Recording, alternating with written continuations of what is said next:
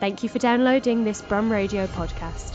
For more podcasts, visit brumradio.com.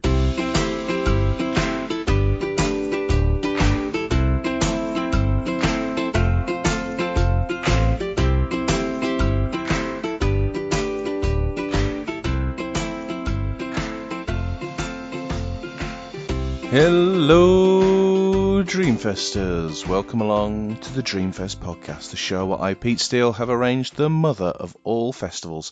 But, like a total plum, I've forgotten to book the bands. Thankfully, I have a guest and a time machine, and they are going to travel through the annals of time and curate for us their Dream Festival lineup. This week, my guest curator is the co-founder of one of the best independent record labels in the UK right now, and have been for a while. It is the brilliant Jack Clothier of Alcopop Records. Now, Alcopop are home to some of the best alt-rock and pop-punk bands around, including the Subways, Dream Nails, Tiger Cub, Art Brutes, Penis, and indeed some Brum talents in the shape of Johnny Foreigner, Youthman, and Your Poetry.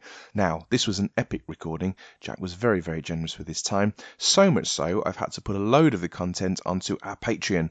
Don't worry, you'll still get all the usual content here today, but if you haven't already, go and sign up to the Patreon at patreon.com/dreamfestpod, where you will hear loads of bonus talk and chat and content, including Jack talking about who he's going to hang out with backstage, who makes his ultimate band lineup, and it's an epic one this week.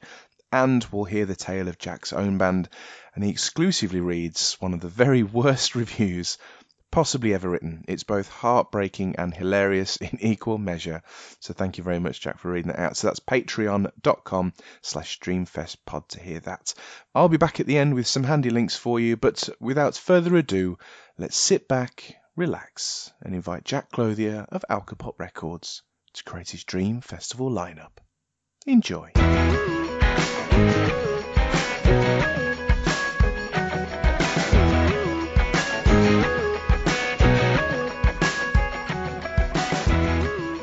To confessed.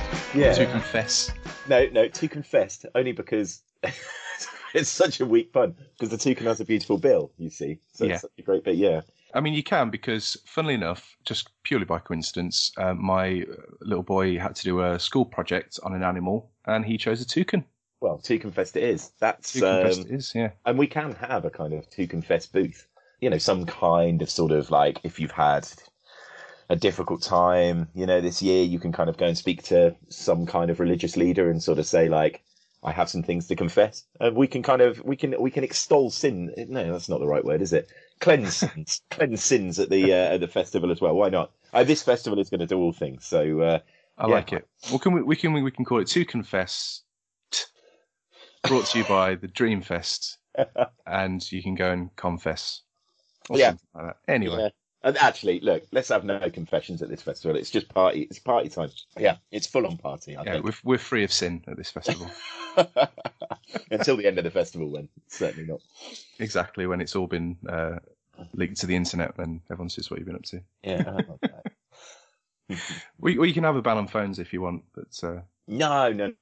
I mean, like, I'm not encouraging them, but I think my social media manager would go mental if I banned phones, because, you know, it's kind of like, we need some content from the festival. Some of the artists that literally exhumed from beyond the grave. I think you know, it's vital that we have something recording memories there. Having said that, they wouldn't be encouraged. okay, well, Enjoy the moment, right? exactly. And maybe capture the moment, but maybe not. Yeah, exactly. It's like the odd phone is fine. You know, I don't mind. You know, take a picture. You know, you're enjoying yourself. Show your pals. But yeah, I don't want this like recording the whole set nonsense. Like. Yeah. Oh no. We don't want any of that. I think you've got a 5-second rule. Yeah. That sounds good. Although not harshly enforced, because this is going to be a nice festival. I think your guests will police themselves. Yeah. Exactly. We have a lot of respect for the festival goers at To Confess. Exactly. Well, Jack, I wanted to talk to you about, before we get to festival shenanigans, just wanted to talk a little bit about you and what you do. Many people will probably know Alcopop Records, but for those who don't, tell us a little bit about Alcopop Records. Certainly. So we were formed way back in the old grainy monochrome days of 2006, I think. It was a long time ago. And basically, we're a UK indie label who kicked off with a football bet. We essentially decided to start a record label, borrowed a few £100 off my dad, gambled it on Portsmouth beating Charlton. Luckily, they won, and we were able to put out our first release. So, who is it that scored the winner? It was Lamana Lualua. Lamana Lualua, the Congolese former refugee who rocked up playing for Portsmouth at the time, who was brilliant. So nice they named him twice. Exactly. And people will remember his magnificent flips. Although I feel like at that point he'd been banned by his manager from doing flips. I can't remember. There was definitely a couple of managers who were like, "You're going to injure yourself, stop it." But yeah, so since then we've gone on to work with many bands from across the world. So we work with the likes of Art Brut. When's this going out, this podcast? Not sure. Okay. In the next couple of months. Oh, okay. We can mention it then. The Subways as well. We work with bands sort of up and coming, like Cherim from Derry, who are well worth checking out. Your Poetry from the marvellous Birmingham. Indeed. Do you know, I was thinking about this. We haven't worked with an awful lot of Birmingham bands. Youthman, Johnny Foreigner. I'm not sure there are many more than that, which is a shame. Cause, I mean, that's a good start, though. Yeah, I mean, two great Birmingham bands, to be fair. But being from Coventry, you know, I sort of feel like we should have dipped into the Midlands pot a little bit more. There's a rich pot of talent there. I mean, Youthman, I think it was the EP you put out. Five songs, was it? 5 songs, yeah. Love that EP. Oh, brilliant. So good. And such a good, like, interesting sort of, and such a nice band as well. But anyway, this is not all about Youthman, although perhaps it should be. Yeah, Youthman special, that would be nice. But yeah, so I've run Alcopop for the last sort of 12, 14 years and slightly more. And yeah, basically, we're an indie label full of passion and heart who have, put out many good bands, done such things as buying the UKIP website when Nigel Farage let the domain expire. That was pretty fun. Put a compilation out on a bicycle, which was cool. And yeah, stuff like that. So yeah, come and check out our socials and stuff. There will definitely be hits for you. Set up a little playlist actually the other day called This Is Alcopop on Spotify, just because I was kind of like, I just want to listen to all the stuff we've put out all at once. Because I do that kind of thing. But yeah, it's up there. So if anyone wants to have a listen, it's kind of, I'd say it's broadly indie pop and sort of like alternative stuff, but there's some grunge in there, there's some chiptune in there, sort of nice acousticy sort of slow stuff. We put 3 singles out in the last couple of weeks by very different bands. We've got the kind of cacophonous post-punk of Frauds that came out yesterday. We've got the sort of fuzz-laden kind of slacker pop of Beach Riot, and then the angular kind of wonk of Home Counties. So there's a lot to explore, to be honest. A lot to explore. I like wonk. That's it's a good descriptive word, that, isn't it? Yeah, we sort of thought that Home Counties could bring wonk pop for the many, not the Wonk few. pop. Wonk pop. And if you listen to Home Counties, you'll be like, yeah, that is wonk pop. And I didn't even think of wonk pop as a term until I saw someone describe it, them as it, and I was like, yeah, but wonk pop is exactly what it is. So yeah. So yeah, we do a lot of different stuff, but as I say, probably best just have a listen. We're very friendly. It's kind of like, it's a friendly community of nice people who enjoy shows and drinking hooch. So if that's you, you're more than welcome. Absolutely. You mentioned the sort of creative things you've done, and it seems to be a sort of key part of your ethos and your label. What was the reaction like when you did that Nigel Farage stunt? That was one of the most bizarre days of my life. It was kind of like, I remember the tweet going up saying, the UKIP domain's expired if anyone's got a spare couple of £100. And I was like, well, I don't, but Alcopop does, so I'll buy it. And posted the tweet just going like, I think I've just bought the UKIP website, and it went berserk. We kind of had political journalists from proper newspapers calling me, sort of, emailing, going, can we have your number? All these news desks calling. It's like, what are you going to do with it? What are you going to do with the website? I was like, I don't know, man. Like, let's have a think. And it was quite overwhelming. And then we had all these lawyers sort of getting in touch. It was kind of, the journalists were the first wave. Then we had the lawyers who were kind of like, look, you are going to get sued for this. No question. But we will represent you for free. That's okay. We think what you've done is amazing. We'll help battle UKIP with you. And it's just like, this is great. This is really positive. Then the next wave was the charities who were all sort of getting in touch going, can we have the UKIP website? We can do some amazing things with it. And I was like, right, I'm definitely not going to sell it back to UKIP, whatever they offer, because that would be a terrible climb down. You know, it would be rubbish. And like, I think we've got something here. So I thought that what we'd probably do was start off just putting kind of rotating unicorns of different colours, kind of pirouetting on the UKIP website. And I sort of had a few DMs, and we were sort of angling to give it to Migrants' Rights Network, who I thought would be an excellent beneficiary of the UKIP website. But as it turned out, we lost it by the end of the day. GoDaddy had taken it back. And it turned out a couple of years later, someone got in touch and said they were kind of a white hat hacker and basically had been through and kind of uncovered this glitch in the GoDaddy system where they could essentially put any site up for sale. So as a sort of white hat hacker, they did that with the UKIP one to showcase it could be done, which of course then put the UKIP website on sale. We bought it, and but GoDaddy, we were able to get it back because it was a hacker-based issue rather than actually letting the domain lapse. So yeah, it was one hell of a day though, and we followed that up by by putting out a completely blank 7-inch called The Wit and Wisdom of Nigel Farage, which was fun. With complete blanks on the A side, and then we had Enter Shikari doing a B side, which was essentially what they portrayed as the inside of Nigel Farage's mind, which was just kind of tumbleweed sounds and the sound of seagulls kind of swooping in. And yeah, it was basically that. God, I hope you don't have any UKIP fans listening to this, Pete, because they will not like me from the off. I seriously doubt it. I mean, you should have called it White Noise, surely. That's very good. Yeah, that should have been the B-side name. God, if only you were a creative consultant for Alcopop back in those days. Never mind. I'm all about the retrospective ideas. Yeah. Retrospective ideas are wonderful. Fantastic. Have you got any more plans to do sort of big creative things like that? Any more sort of... Oh, yeah. I don't want to call them stunts because that's sort of... I don't know. It lessens it a bit, I think. But yeah. I know what you mean. Although, stunts is fairly fair. Yeah, we've got a few little bits in the pipeline that we're thinking of at the moment, but I can't really tell you. No. That's fine. Yeah. They, it's a kind of constant evolution of sort of, I'm quite lucky in that. This sounds patronising. Quite lucky because me and my wife really get on, and we have a lovely time sort of sitting about in the evening most days, just kind of. Not most days getting drunk, but occasionally just kind of getting drunk and just coming up with ideas. She's a very creative person and also very sort of will tell me when she come up with an idea that she thinks is rubbish. So we have a sort of like, she's like, that's rubbish. And then we'll kind of talk about it and kind of go, yeah, but we could do that and kind of put that together. And then it's just sort of by the next morning, we're like, right, let's go. This is it. This is the one. So yeah, it's good. And then we have a nice creative team at the label who are able to put up with our silly ideas and kind of take them off and kind of make them happen. So yeah, it's a nice situation to be in, and I do feel quite lucky that people just don't go, shut up, Jack. although they do a lot, to be fair. Do you get to listen to much music for pleasure outside of your own label?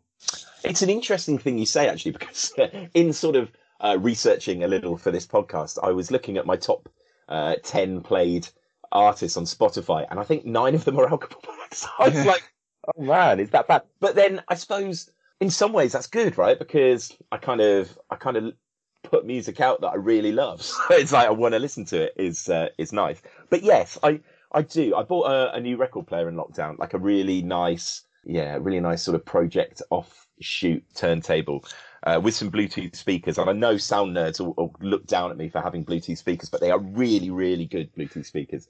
And it means that, our house is very sort of, right next to our neighbours. And yeah, if we put music on loud, it can wake them up. And also they're just having a baby in a couple of weeks. So I kind of thought, let's sort of mix it up. But yeah, so I've got a decent record collection. I do love just sticking on a vinyl and kind of enjoying it. Let's go back to when Jack was a wee boy. I'd like to talk about you when you were a little boy, if that's okay. Well, you grew up in the 90s, right? A bit like me, I think. Yeah. So I'm always curious about what sort of music was happening in your household when you were growing up, and what was the sort of ignition that got you into listening to music and thinking, yeah, I'm passionate about this. Yeah, I had a slightly weird one in that I remember growing up was very much about, like, my folks always had CDs on in the car and that kind of thing. And I was of a generation where when I was growing up, it was pretty much all CDs. I remember my dad playing a lot of the Beatles, a lot of Leonard Cohen, a lot of Roy Harper, that kind of stuff that sort of, got me into, and the Eagles. Oh yeah, and I used to listen to a lot of the Eagles. But Leonard Cohen, I think, was the absolute staple of the household. So that was kind of like, never a journey to my nan's would go without at least an Eagles or a Leonard Cohen CD at some point. We had one of those CD changers in the car boot, so that was quite something. I know, right? Really gunning. That was top drawer stuff in Coventry at the time. And then I started listening to ABBA, and God knows why. I just got into ABBA and started buying lots of ABBA tapes. I don't know. I really don't know. Yeah. But anyway, started getting into ABBA. And I bought ABBA the album, ABBA Gold, ABBA Live, ABBA something else, Arrival maybe. And I was in Woolworths for the £10 gift voucher for Christmas. And my mum was like, why are you buying ABBA all the time? Why didn't you? She was obviously worrying about me. Why didn't you buy something new? And I was like, oh, yeah, okay, I will buy something new. And the only song I'd heard was the son of a friend of my parents. And he had played me No Limits by Two Unlimited. He had the 7-inch of it. And he'd played it to me, and I hated it. I remember hating it at the time, thinking like, this is dreadful. It's just noise. It's not ABBA. But it was kind of the only name I recognised. So I bought a Two Unlimited album in the way you do, I guess, as a kid, and also probably as an adult. Listened to it enough to become totally obsessed with Two Unlimited. And thus began my kind of 90s techno stage, where I kind of got into the Real McCoy, like very, not cool, not like underground or sort of culturally relevant, just very chart, Europop kind of techno stuff. I remember spending £18 on an import version of the Real McCoy's big album, Another Night, I think it was called. And just sort of that kind of stuff, which was very weird. Then I think I was kind of sucked into the whole Blur versus Oasis chart battle. And, say what you like about Blur Oasis, and I can say almost nothing but positive things. That chart battle did a lot. And do you know, actually, I've not really thought about this before. I've just kind of thought, because when I got into my indie music, when I was sort of at sixth form and all of that kind of stuff, that's when I really, exploded into it. And I was kind of watching loads of gigs, learning the guitar. Used to get a little magazine called Foggy Notion, which was essentially a catalogue of all these different 7 inches and 12 inches back in the day before buying on the internet was really a thing. So bizarrely, the people in this WhatsApp group I told you about, it was me, Liam and Dave who would sort of sit pouring around this Foggy Notion magazine being like, yeah, well, get that 7-inch, get that. And it was a really bizarre mail order catalogue. It was wonderfully done, but I got the feeling it was kind of like a very small team of music geeks, because you never knew how long your package of vinyl was going to take. You never knew what's going to be out of stock. It was kind of like we'd pull our orders. And then I'd get my mum, everybody would bring their cash in. Then I'd get my mum to write the check for the stuff we were doing, give her the cash, send off the order. And it could be a week later. It could be literally 3 months later. All this stuff would arrive, minus some of the bits you wanted but weren't available. And that was really fun. But anyway, what I was saying about Blur and Oasis, I think that properly awoke my passion for kind of like, indie music, guitar bands, stuff like that. Yeah, which, as I say, I'd never really thought about. I can remember sort of as a kid, it's the first time I'd ever listened to the charts, sort of in the back garden with it on like a little portable radio, cleaning my bike, and just like listening, like, is it going to be Blur or Oasis? I was all super excited, and Blur won, and I was cock a hoop about that. I'm sure Damon Albarn still looks back fondly and is like, I'm glad we cheered Jack up that day. But yeah, I think that kind of exploded into it, and then then I started getting into bands like Idlewild and Llama Farmers and, bands like that, Crockett's, things like that really kind of escalated me into that sort of indie scene. And from there, I think there was a kind of mixture of the music, the live shows, the sort of collectible stuff, the fact there were lots of record shops. We used to hit all the record fairs. There were a couple of really good secondhand record shops in Coventry that we used to kind of spend hours in. And from there on, it just kind of spiraled, I think. Do you remember the first gig you went to? I do, yeah. It was Blur at the NEC, actually. Back in, I want to say 93, 94, something like that. So I was only a kid, maybe 11, 12. And I went to see them around sort of Great Escape time. So it is quite nice, actually, that it sort of feeds back into what you were saying about when did you first really start to get into music. It was, again, that kind of Blur thing of kind of like siding with Blur in the Blur Oasis singles clash and then going to see them. And I remember it was the Great Escape tour because I remember the programs being incredibly expensive. They looked very nice, with a shark on and just being absolutely blown away. And they finished with the Universal, and Damon did the whole sort of like put his arms out and fell backwards, gracefully at the end. And it was just like, wow, this is incredible. And, sort of leaving that gig and just being sort of like, I've seen something, I've really seen something. I remember going home and being like, Dad, it was great. And he was like, what were the band like? Was it just about the singer? And I was like, yeah, I think it was just about the singer, which in hindsight, I feel terrible for. I love Graham Coxon. Dave, and Blur were a great band, but just something really connected with me with Damon, and it was kind of like Damon, as if me and him are best pals. Me and Damon are connecting all the time. No, it was just something about that show that made me kind of like, yeah, I want to come to more of this. I want to do more of this. And it was sort of, I remember leaving the arena and just being, mesmerised by it, super excited about the whole sort of potential of what it was all about. Did you follow Damon's career after Blur? Did you get into his other projects, Gorillaz and Good, Bad and the Queen, that sort of stuff? Yeah, less so. I mean, I think I really loved Blur right up until the end. I wasn't that fussed with the last album they did, which had the sort of ice cream on. I can't remember what it's called now. But before that, very much into it. He did the Malawian stuff, didn't he? Which was interesting. And then Gorillaz, obviously, Gorillaz got a couple of bangers, haven't they? You can't kind of deny that. Clint Eastwood, was that it? Like when that dropped, it was like, ooh, wow, this is big. So I wouldn't call myself a massive Gorillaz fan, but I certainly kind of like what they're doing. Yeah, it's been a while since we've been able to go and see any live music, but do you remember the last gig you went to? Yeah, again, I do. It was Helen Love, who an Alcopop artist. She is essentially the queen of Swansea punk, sort of used to hang out with the Ramones a lot, and basically does divisive, love it or hate it, day glow, glitter bomb, dance floor, punk pop. If that sounds great to you, you'll probably love it. If that sounds terrible to you, you'll definitely hate it. So it's kind of like lots of synths and beats and kind of little kind of vocal riffs and sort of Ramones references and stuff. And I went to see Helen Love because it was a weird one. She played at the Lexington, and she obviously went down and we just put a recent album out, and she was kind of messaging me from the train going like, I don't know if this is going to happen. It was on the day. We didn't know whether it was going to happen. It was right next to COVID. I remember seeing a couple of friends there and sort of going to hug them, and it's sort of like, I'm not sure we're allowed to do that. So we did that arm thing, and it was kind of like, it was right on the cusp of COVID. It was a Sunday night at the Lexington. So I think in my COVID timeline, I was going to see it as Cheltenham happened Thursday, Friday, Wednesday, Thursday, Friday, right? And everyone was a bit like, should Cheltenham go ahead? That Sunday I went to see Helen Love. Then on Monday, it was the kind of like everybody worked from home. And then on Friday, it was proper lockdown. So it was pretty much one of the last gigs before lockdown, I think. So we had a few tours of bands going out then. So we had Art Brut out with the Subways tour, which, did about 5 dates and then shut.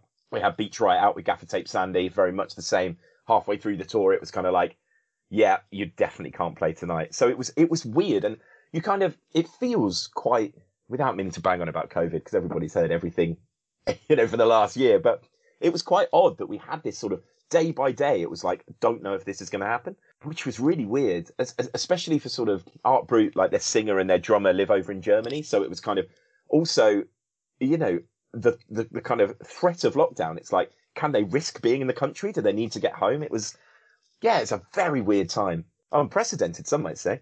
Yeah, it's been said. But yeah, I remember that gig very warmly. And it was sort of like, going home from that, feeling that it was a bit weird, not hugging kind of sort of. And I sort of came home thinking, well, this will go on for a few weeks. It's really frustrating that these tours have cancelled. But, they've been rebooked. We rebooked it straight away for September. And then September was cancelled, and then the next one was cancelled. Ad nauseum. But yeah, so yeah, I think I was lucky to get a gig in right at the end. Excellent. Well, the final question in this little section is, sometimes this is easy for people to answer, sometimes very difficult, but what is the best gig you've ever been to? I've got several. We can have some honourable mentions, that's fine. Yeah, a few of which I might bring up in the chat about the festival, actually. But okay. I would say somewhere between, I went to see Leonard Cohen in Manchester with my parents, probably about 10 years ago. And he played for 3 hours with an incredible band in what was one of the most impressive sets I've ever seen. In his 70s, 80s at the time, singing for 3 hours, the brilliant wit, the brilliant sort of conversation. It was just mind-blowing.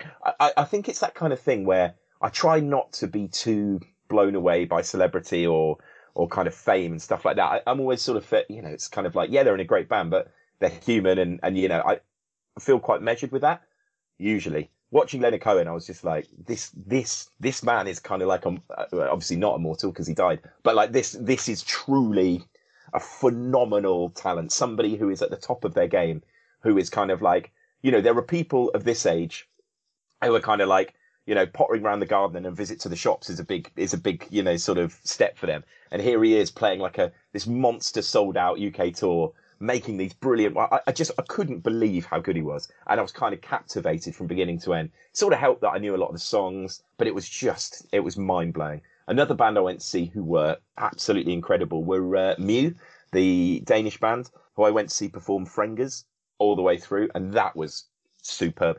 Jack, it is now time for us to put together your Dream Festival lineup. Now, I've arranged everything, got all the stage, lighting, food trucks, done everything, except forgot to book the bands. Oh, Pete. Well, don't worry. Book them and they will come. I bet everyone makes that joke. Book them and they will come, Pete. I sign off the podcast with that. Sorry, guys. Edit. Yeah, I've had it. Now, I'd like you to fill in some slots for me.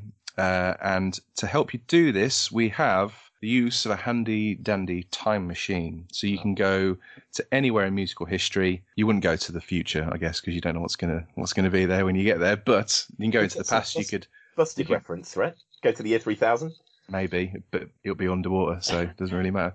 But you could go back to Germany and go and pinch Beethoven or something like that if you really wanted to. Completely up to you. But one thing I hadn't mentioned is that you get to pick the form of your time machine, so you can choose how you're going to travel through time and pick up your artists. How would you like to travel? I'd like to travel in a Capri, please. A Capri? Yeah, it's the car I remember most from my youth. We had many of them.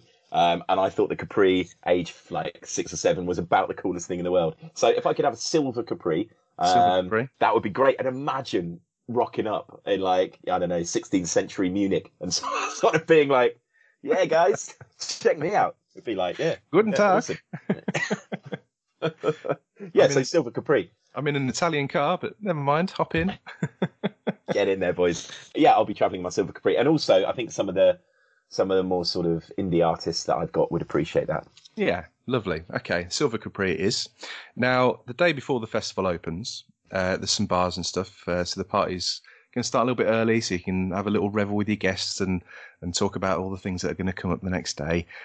So it's a bit of a late night, but the next morning the festival is going to start, and there's some music to wake up to. In fact, they're right outside of your tent. So who is your wake-up call? Well, first of all, Pete, I'm going to say that actually, we're recording this. Let's break the fourth wall from Mo. We're recording this podcast in the morning. I actually had a very late night drinking last night purely to prepare for this segment, so that when we got into this, I'm really feeling it. I'm actually waking up at my festival, right? So for me, this is kind of like full on. I'm on the go now. You're going method, right? Yeah, exactly. So I've got 2 possible bands for this, and the reason I put 2 is, and I must admit, I've scattered and sprinkled a couple of Alcopop bands in this lineup, so I hope that's okay. That's completely up to you. Yes. Yeah, just because, as I say, these guys mean a lot to me. I'm not picking favourites, but just for the moment.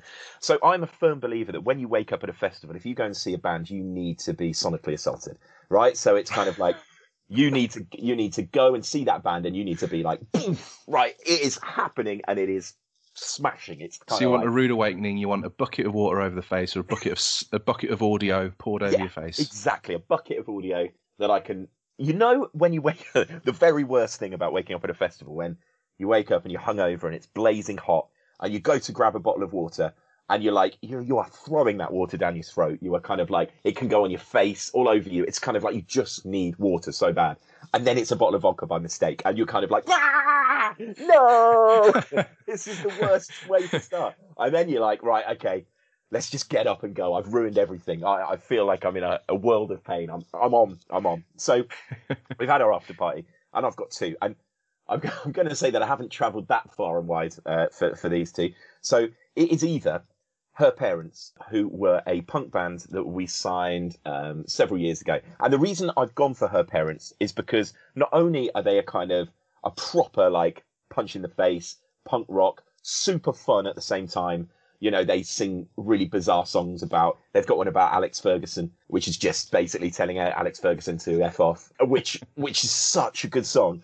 And they're super fun, and you'd go and see them and you'd feel a bit hungover, and they would just hit you with these kind of 1.5 minute punk songs. It's got Callum from Dan and Aykroyd, Will from Stairs to Career, Chris from Internet Forever, and actually my brother was in the band as well, so a little bit of nepotism, but they were fantastic. And I remember we had them opening our stage at Truck Festival, and they played at kind of like, I think they played like 11:45 on a Sunday, and I was like, sorry Sean, I'm not sure about this one, like let's give it a go. And they started playing, and it was, you know, the tent was reasonably busy. And it was just this stream of people. As soon as they started playing, you know, this big sort of loud punk stuff.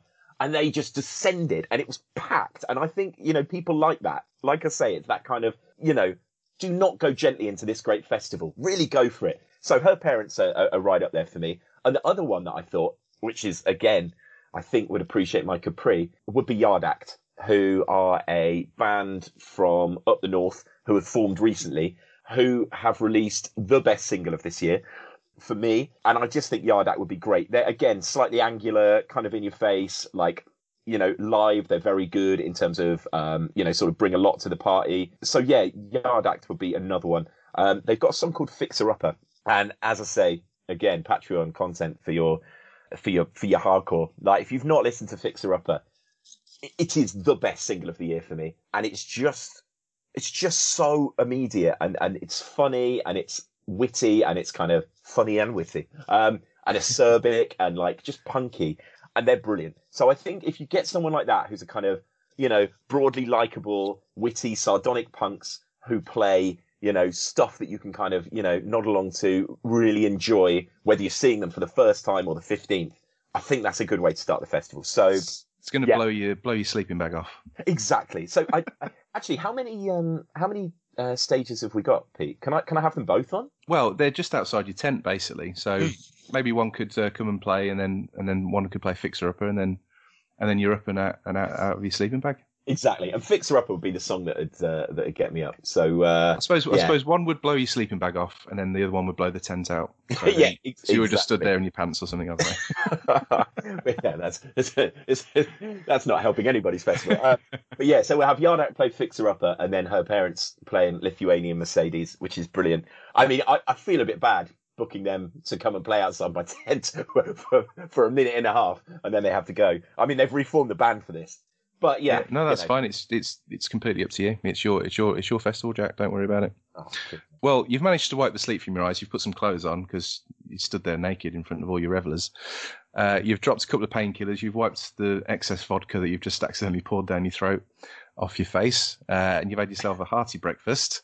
The festival is really about to start. So, who is setting the tone, putting out your festival vibes? Who is opening the show? Right. Okay. Now, I feel a bit bad about putting her as an opener because I think she should headline pretty much any festival in the world. But this is a fantasy festival, right? So that's fine.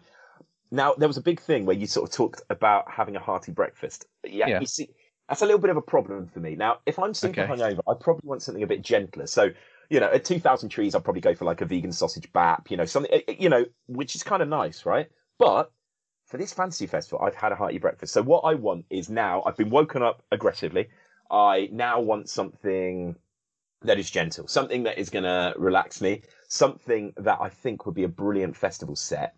So I can only imagine putting in the call to her agent to say, would she mind opening this festival? But I'm going to go Lana Del Rey, and nice. She is going to come and play, you know, lots of stuff from Norman fucking Rockwell, because it's an album my wife has on a lot, and she's like, she loves Lana Del Rey, and I was sort of a bit like, meh.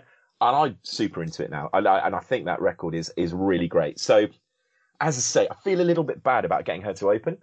But, you know, we'll pay her a fee, like a really good fee. Maybe a headliner fee.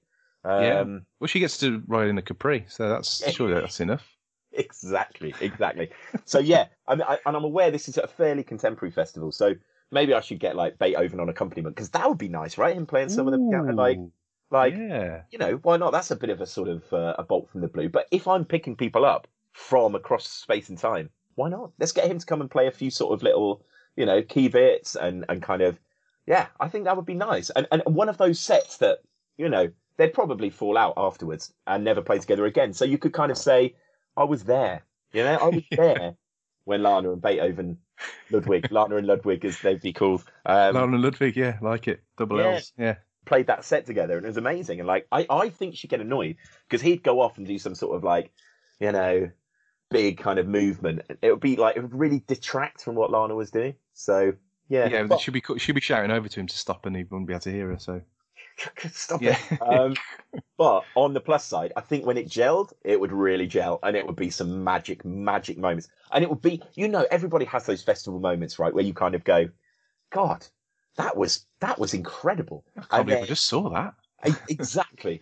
And sort of like, 10 years on this podcast, you'll be saying it and it will be like, yeah, I was there when Ludwig and Lana played, and it was beautiful, and it never happened again. So yeah that is who is opening the festival. Wow. That's brilliant. I love that. That's worth the ticket price alone, isn't it? Absolutely. So security have separated Lana and Ludwig because they're at each other's throats, and they've escorted them off the stage. And talking of where were you moments, it's time for the secret guest. So suddenly some flyers appear. They're going to circulate through the crowd with a promise of a previously unannounced guest set. Who are you going to wow your guests with? This was tricky for me because it's kind of like, I was like, look, Pete, I know you haven't booked the bands, but if I'm booking the bands and then suddenly a secret guest turns up, I can only imagine you've booked them. So I was going to ask you, but and actually I will flip that question around because I do have someone, but I mean, actually, mine is Slater Kinney, who I was talking about earlier, just because, I was saying they're a band I desperately want to see. And again, it's that band, I think possibly because they're from the States and don't tour over here that often, that I kind of forget might be on a festival. And they want to, I'll read down a festival lineup and they will fill my heart with joy. And it's kind of like, I just love them. I think they're brilliant. And it's that sort of, if they're on a bill or they were sort of announced as a secret guest, it's one of those bands that I would look at it and just be, yeah, that's fantastic. But assuming I've booked them, I see that you, Pete, you're a bit sneaky behind this festival. Yeah, you've booked the stages. Yeah, you've booked the food. Very good food it is too. But I think you've probably booked a band as well. So I'm going to ask you the secret band you've booked is. And I'm going to say, I know you can pick anyone from Space and Time, but the Capri is broken down, and it's broken down in Birmingham. So who is the very best Birmingham band around? And I'm going to say at the moment, and if you can't answer this because you don't want to have favourites, I totally get it. And that way you can go back to kind of like history. But if you could have a contemporary Birmingham band to come in and play the secret set, because you've put so much effort into this festival, I feel like you should have at least some of the booking. Yeah, but I'm totally incompetent, Jack, when it comes to booking bands. That's part of the problem. No one's ever asked me this before, actually. Contemporary.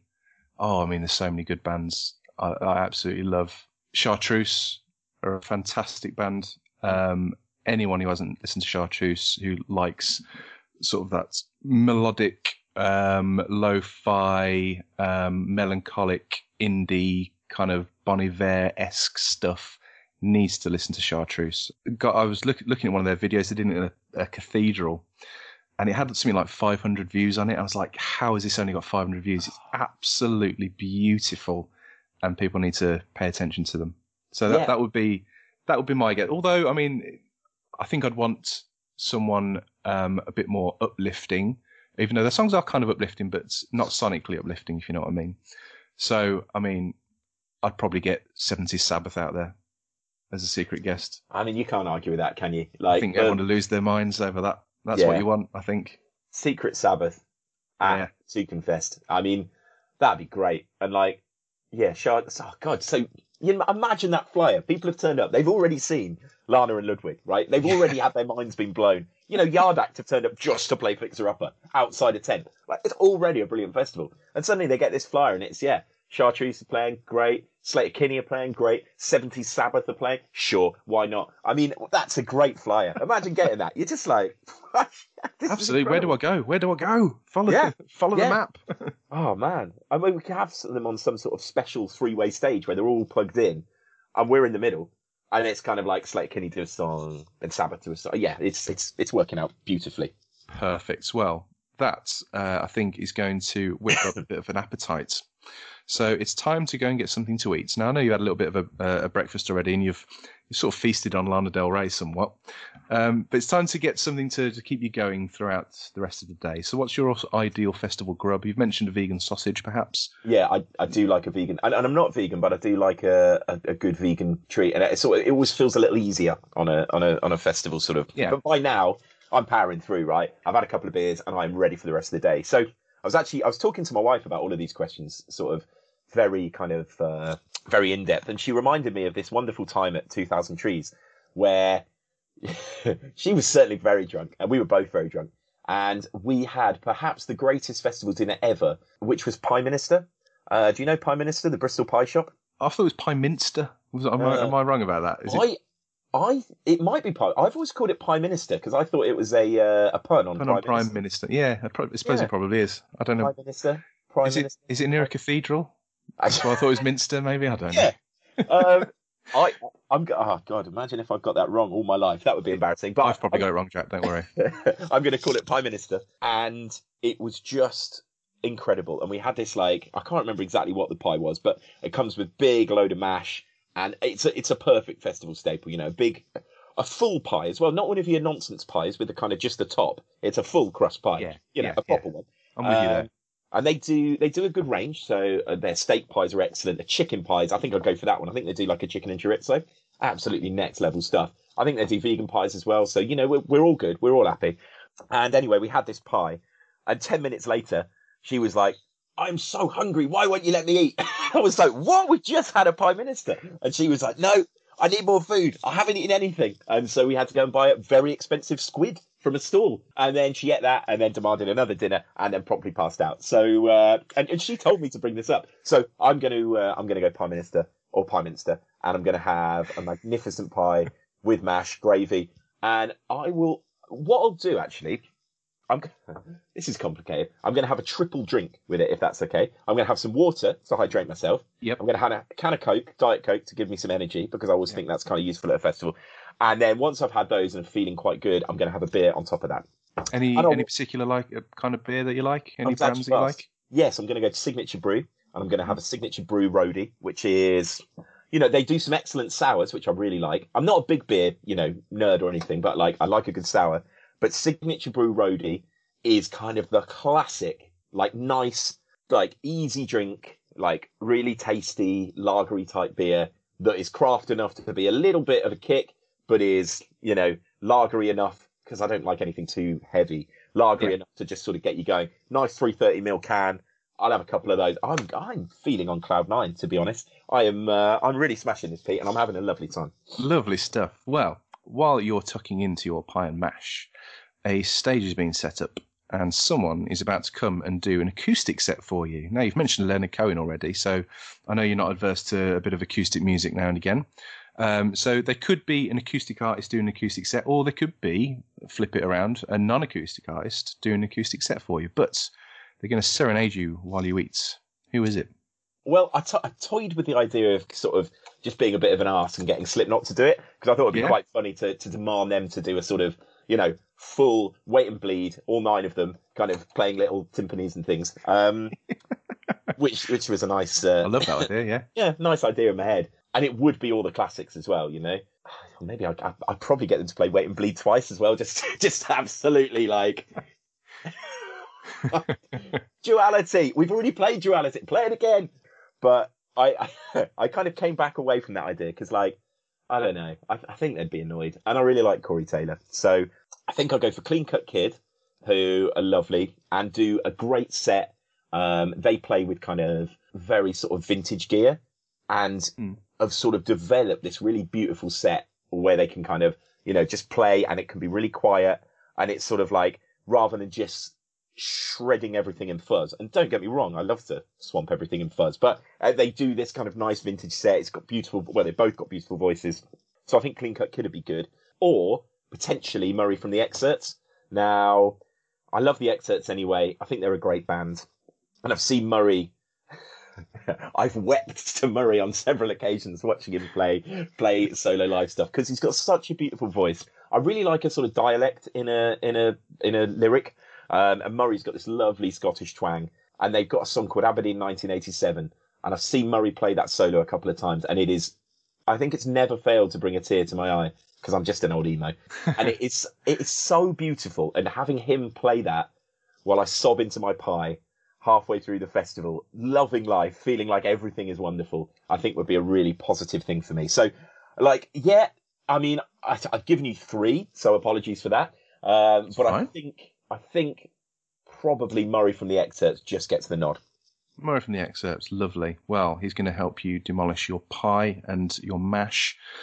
Yeah, you're ready for the rest of the day now. We are all right to write it into his contract that he is going to play Aberdeen 1987, right? Because Aberdeen. If he doesn't, I just. Do you want to cry into your pie and mash though? I do. I really do. Yeah. Taste those tears, Jack. I know, right? At this point, I'm feeling like I'm in a world of emotion. I've seen some brilliant acts. I'm really excited. But also I'm still feeling a bit fragile, but I'm also getting there. Oh God, I can't wait to go to a festival again. It's so exciting. So yeah, I'm going with Murray, and he can finish. No, not finish. He'll play Aberdeen 1987 second last. God, this is going to be an outrageous contract. He's going to be like, oh come on, and then he can finish with something fun, some kind of fun cover. Oh, they do a few covers. That's fine. But yeah, as long as he drops that in. Good stuff. Okay, well now it is time for us to show a little bit of love for your local music scene. Now, you're a Coventry boy, grew up in Coventry, right? Yep. But you now live in Twickenham, right? That's it. How long have you been in Twickenham for? I have been in Twickenham for 4.5 years now. So, okay, so you've been around, and you know maybe a few of the bands in the local scene, perhaps. Yeah, and I went via Oxford and Bristol as well. So yeah, there's plenty of options to choose from. What I've done here, Pete, is picked one from Coventry. Yeah. And one from Twickenham. So that's fine. Absolutely, we can do that. Yeah. So actually, the one from Coventry are actually they're both contemporary. I've given the Time Machine a little rest here, but the contemporary band from Coventry, who I'm really liking at the moment, who I think are great, are a band called Feet. I don't know if you've come. Yeah, I don't know if you've come. Yeah, you have come across them, and I think they are really, really strong. I saw them playing Truck. I was going to say last year, certainly not last year, 2 years ago, and I was massively impressed. I saw them in the NME sort of 100 bands to watch, and I was naturally drawn to them because they were from Coventry and because they were called Feet. Listened to them. I thought they were really good. I don't know what their situation was at the time, but I sent them round the team at the label, and everyone was like, nah, they're called Feet. That's terrible. Hate the music. And I was like, how are you hating this music? It's brilliant. Serious? Yeah. So I love their sound. Yeah, I think they're fantastic. Really good live.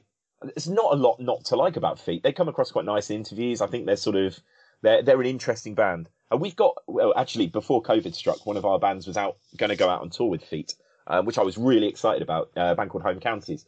And they were the Wonk Pop ones I was talking about, nice. Who I think would go excellently well with Feet. But yeah, so I thought Feet from Coventry because it was an interesting scene growing up in Coventry, and there was never an awful lot of bands. And believe me, we really did, careen that. So I was at every show, was in about 19 of the bands. Like, it was kind of, and everybody was sort of, there was some good bands coming out of Coventry when I was young, but none that ever seemed to do an awful lot. There was one band, and I racked my brains for about half an hour to think of them. A guy called Raoul, and he had like a gold tooth.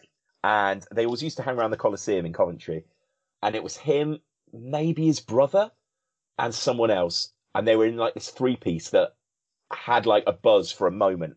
And they were really, really good. And for the life of me, I cannot remember the band name. So if anyone remembers that band name, that band that were doing the rounds of Coventry, that had Raoul in, who I think was in a decent-ish band before that, and then he was in this 3-piece, and they were called like the Super Fantastics or something like that. It had quite an interesting name, but for the life of me, I can't remember. So I've had to default to Feet, but I think that's a good thing because I think Feet are excellent. If anyone needs a starting point for Feet, go and check out their album. What's Inside is More Than Just Ham.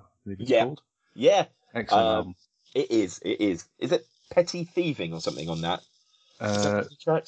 Possibly. There's like Ad Blue is a great song on there, and yeah, it's very sort of. There's kind of a bit of a otherworldly sort of quality to them. I think there's a song about space in there as well, and yeah, Outer Rim. That was it. Yeah, Outer Rim. Yeah. That's the song I'm trying to think of. I like it. Yeah, fabulous band. I think they're great. And then the band from Twickenham, which is a little bit of a cheat because they're more sort of seen as a London band, but basically, I mentioned the wonderful record shop, Eel Pie Records, in Twickenham, run by a couple of, I'm going to say they're older guys. They are definitely older guys. But you know when you're living that sort of rock and roll dream when you're kind of in your 50s or whatever, and you're like, I'm going to open a record shop, and they've actually gone and done it, which I think is brilliant. And Kevin, one of the guys who runs it, his daughter is in a band called Goat Girl. So they are going to be my locals. I saw them the first time support the Fall and Tiger Cub at big venue in London that I can't remember. A Forum, maybe. And I was kind of like, I was really excited by Goat Girl. I loved the name. I loved everything about them. And I saw them and I was like, I don't know. It was early afternoon, big stage, and it just didn't quite connect with me. I think maybe it was just sort of, there was a lot of bands to go. And I've seen them since a couple of times. I think they're really good. New album's excellent.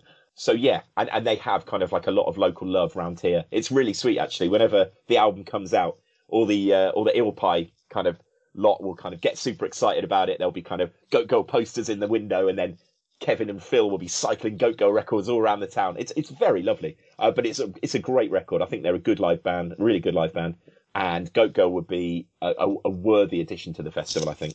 Wonderful. Okay, Feet and Goat Girl it is.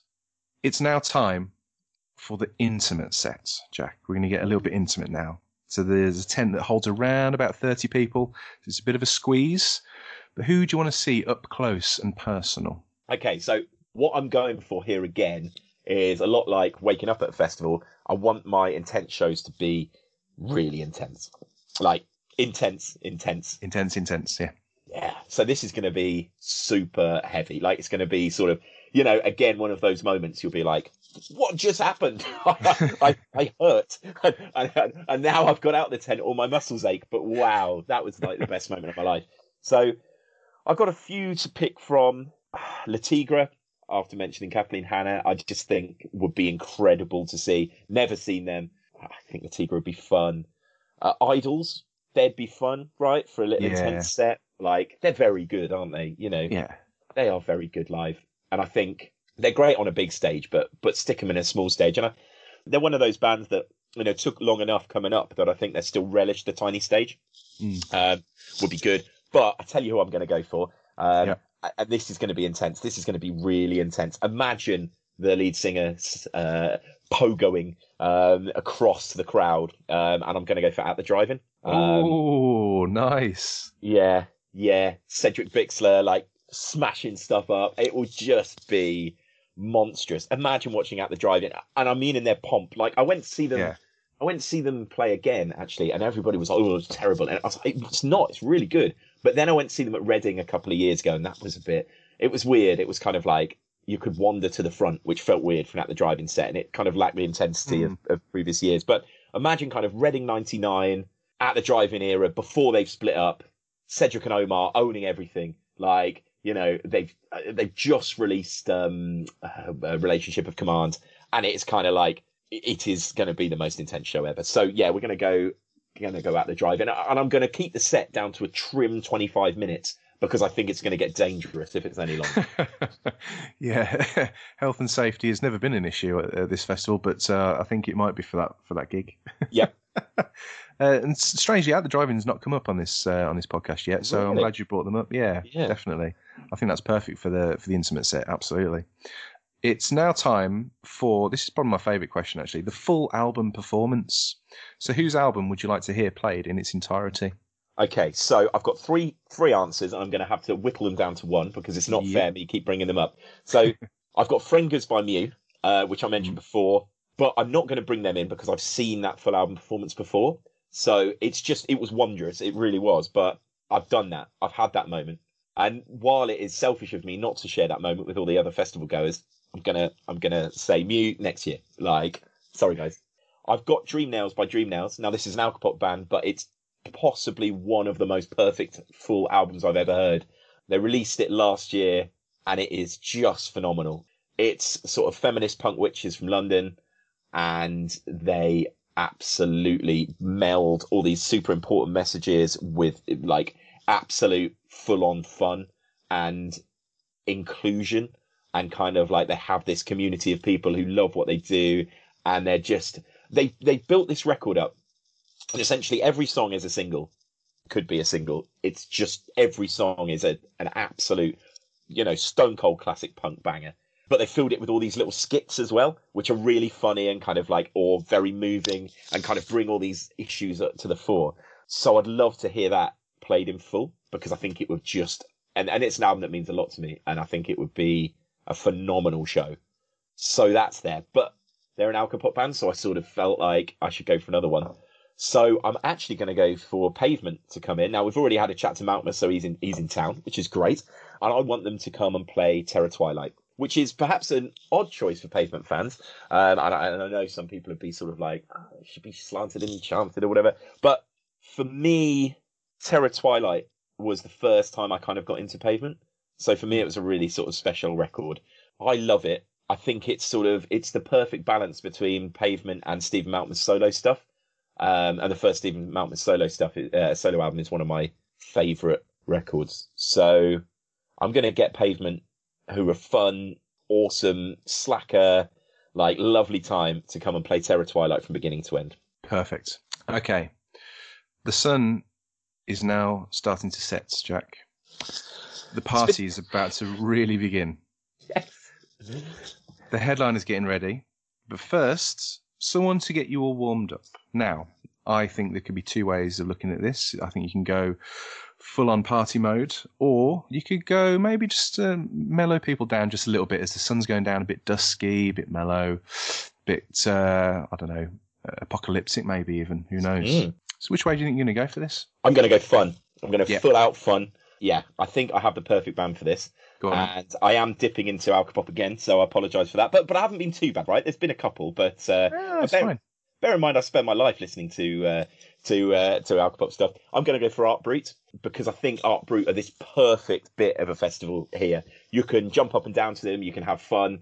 Eddie is going to lead you on a wild dance on the stage. They're going to do inspiring stuff, telling you to go home and form a band. They're going to do a 17-minute version of Modern Art, where you all have to kind of kneel on the floor, and Eddie will tell you a story of when he went and licked paintings in the Van Gogh museum and talk about his breakfast wine. And they're just so fun. And I think they'd be perfect for this stage, because like, I think you'd have to have a heart of stone not to enjoy Art Brut at a festival. Like, and you know, I get that some people love Art Brut for the way they sound and some people don't, and sort of find it all a bit childish.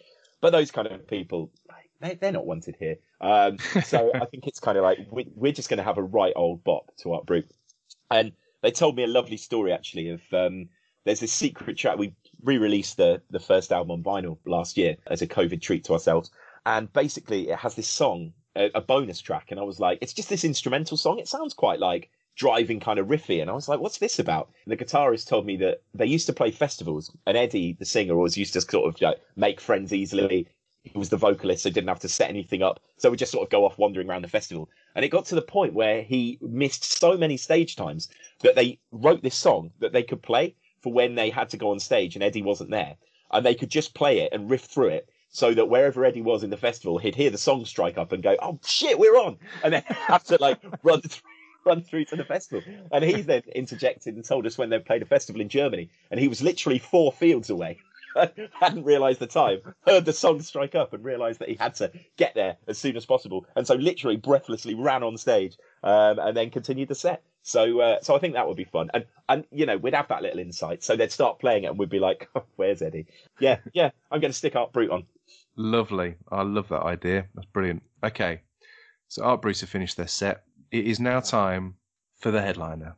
Who is the main attraction and closing the Toucanfest?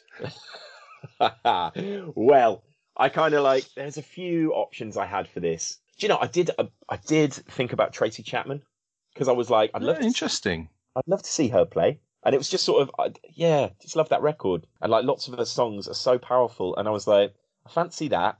But I was like, nah, it's got to be Leonard Cohen, hasn't it? And I mean, I've mentioned him a few times. And, you know, again, thanks to the Time Machine for allowing me to bring him back. And I, you know, again, you think of Sabbath, 70 Sabbath would be fun. You're kind of like, nah, it's got to be Leonard Cohen. So I'd get Leonard Cohen back, and it would be a monster set. It would be like a nice 3-hour set. Another 3 hour, yeah. Yeah, I've said it before. It's the best show I've ever seen.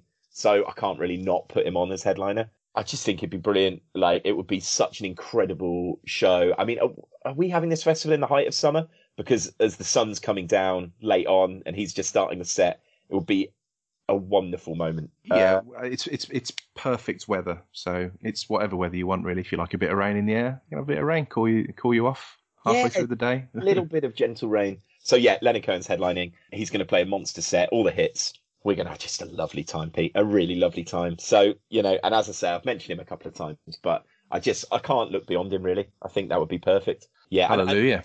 I'd actually ask him not to play Hallelujah because everyone. Oh, really? It. Yeah. So I mean, it's a beautiful. I don't know. Maybe that's just me being really like, nah. He could drop it. Actually, it would be a moment, wouldn't it? It would be like, you know, everybody's suddenly. Pete, I mean, you've done a lot today, and I really appreciate all your work. But if you would mind sort of handing out candles, and we can kind of like, you know, just sort of. Yeah, that can be arranged. Yeah, and like. Yeah. And of course, if you did play Hallelujah, you get no one going, oh, isn't this a Jeff Buckley song? Everyone would know. Everyone would know. Exactly. But he'd go for some of the sort of more, you know, edgy songs as well. And then maybe Joni Mitchell would turn up and sing a couple of songs with him. Do Famous Blue Raincoat. That would be nice. Oh, this is going to be beautiful. And I mean, like, you know, I should probably ask him if he wants any special guests. He'd probably chuck a George Harrison in there. Like Doris Day, she could come and do a little chorus or two. Like, yeah, we'd just have this. It would be, and it would be these amazing sort of special guests that you wouldn't really expect, just turning up, you know. And maybe we could have Buckley and Cohen doing Hallelujah together, because that would be a festival moment. Now that's interesting, isn't it? Yeah. Yeah. Okay. Let's do that. Is that ever happened? Juxtaposition between the low and the high, yeah. Yeah. That'd be interesting to hear. Or maybe they take a verse each, or they could harmonise. Maybe I don't know. Does Leonard Cohen do harmonies that way? I don't know. Well, he has sort of very good singers singing along with him that sort of you know elevate that kind of that deep sort of novelist prose to kind of you know just fill it with sort of ethereal glory. So somewhere they'd work something brilliant out. I mean, yeah. Do you know what? I don't care if it works or not. I'd like to see it anyway. Yeah. I think it would work. Did you ever know? I don't know how Leonard Cohen felt about Jeff Buckley's version of Hallelujah. Did you ever? No idea. The amount of money it must have made him, I imagine, very good. Oh, there's a staggering amount of money. Oh, great, yeah. Who's this Jeff guy? Wow. Woohoo! Yeah, it's an interesting question, actually. I feel I should Google it. Maybe that's another podcast, isn't it? Maybe. That sounds absolutely beautiful. I think you should end the festival with that. Leonard Cohen and Jeff Buckley doing Hallelujah. Yeah, let's do it. That's perfect, isn't it? Yeah, brilliant. Okay, well, the lights are going down on the stage. Someone mentions a little jam session happened at the campsite on the campfire at the top of the hill. I don't know if you want to take your guitar down. You can maybe take your guitar down if you really wanted to. Take some bongos maybe. Yeah. But when you get there, someone totally unexpected is there. You're like, whoa, who's that? What are they doing? And they want to have a little jam with you to close out your festival. Who are you going to jam with around the campfire? Well, I had to think about this, and I was like, who could I get that's really difficult? Not difficult, different. And I came up with no better than a person I jammed with in real life, which was one of the most bizarre moments of my life, and I'm going to imprint it into this festival. I went to, for reasons that remain unclear, a party at the Fijian embassy in London. They were doing some launch for something, and it was this sort of party, lots of free wine and Fijian snacks. And the Prime Minister of Fiji turned up. And at the end, like all of the Prime Minister of Fiji's pals from locals and his wife and their pals were like in this Fijian embassy. And for whatever reason, I was still there. And we're all drinking kava. I don't know if you've had kava. It's this sort of... Not really. I know of it, yeah. Yeah, and it's not like the Prosecco kava. This is like a traditional Fijian drink where they sort of mix a root and water. And it's mildly hallucinogenic. It's really cool, actually. Worth a try. I'm sure it is. And it's sort of... So we were deep on the kava, and the guitar was being passed around. And I ended up having a jam and playing songs from my ludicrous dinosaur-based pop band, Jurassic Pop, which we won't go into, to the Prime Minister of Fiji, which was very bizarre, slightly half cut on hallucinogenic kava. And the guitar only had 5 strings, so it was very difficult. So I will bring the Prime Minister of Fiji back, and we can have a jam together. So he's going to turn up. Wonderful. Brilliantly random. I like that. The Fijian Prime Minister, no idea what's going on, but he's sat around a campfire at Toucan Fest, and you're playing him a 5-string rendition of, I don't know, something. Yeah. And a Cohen track, probably. Yeah. And we'd be having kava, And Drinking I'm sure he'd have a lovely time. So yeah, that's who I'd have. The Prime Minister of Fiji. Wonderful. This has been epic, really. I mean, I've noted down some of the people you've decided to have on this festival. We've got Her Parents, Yard Act, Lana Del Rey and Beethoven, Slater Kinney, Black Sabbath and Chartreuse in a in a surprise triple threat stage. Surprises, right? Yeah. Yeah, we've got Murray from the Excerpts, has to play Aberdeen 1987. We've got Feet. At the Drive-In, Pavement doing Terror Twilight, Art Brut, Leonard Cohen, and the Fijian Prime Minister. I think To Confessed is well and truly here. Imagine that on a poster. You'd just be, what the fuck is going on? Yeah, brilliant. Happy with that? Yeah, I'm super happy with it. I, to be honest, this podcast has been such a joy, but now I feel wretched because I can't go to that festival. I really want to go to that festival, and like, I'm gonna start looking at other summer festivals and be like, oh, no, at the Drive-In, no Lana Del Rey, no Beethoven. Well, it's a bit President Tonga. What's going on? It's a bit of a sloppy job done on this lineup, isn't it? We could do better than this. I better get my Capri. Jack, where can people keep up to date with all things Alcopop? I would suggest that you can either come to our website, ilovealcopop.co.uk, or probably hit us up on socials. You can find us on all of the popular socials, apart from TikTok, because I just don't understand that, at I Love Alcopop. Wonderful stuff. Well, Jack, it's time to get into your silver Capri and go and collect your festival goers and enjoy the To Confess, brought to you by Dreamfest, of course. Yes, indeed. Well, thank you ever so much, Pete. I think you've put a lot of hard work into this festival. There's been a lot of slogging, but I am afraid that you do have to clean up all the pie and mash at the end. So many apologies. Thanks for leaving me with the tears and the pie and the mash.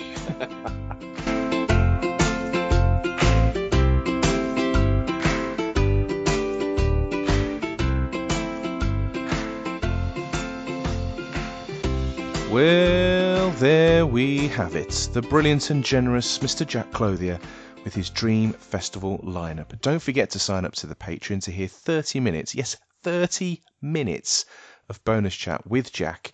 That's probably the most I've ever put out on the Patreon. So that's including that review of his own band. He's also got some tips for enhancing your listening experience at gigs. Find out who he's hanging out with backstage and his epic show finale with his ultimate band lineup. It is truly glorious. That's patreon.com/dreamfestpod. patreon.com/dreamfestpod. You'll also get a shout out on the next show, and you get to find out who's on the next show before anybody else. Well worth it. Now, don't forget to go and support his label at ilovealcopop.co.uk. They truly are a lovely bunch, and when you buy their stuff, you kind of feel like you're sticking it to the man, as described there earlier in the podcast with Nigel Farage. So go and check out some of their artists. You're bound to discover something new and brilliant. You can also follow this podcast on Facebook, Twitter and Instagram, all at Dreamfest Pod. My thanks go to Richard Farmer for the artwork, to Jane Powell for the music, to the Brum Radio Podcast channel for hosting, and to you for listening.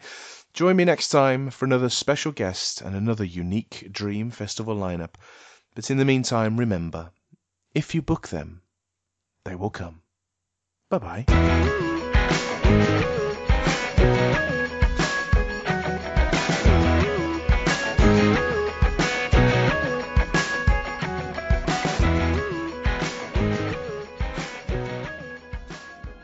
Thank you for listening to this Brum Radio podcast. Don't forget to subscribe and rate us on your podcast app.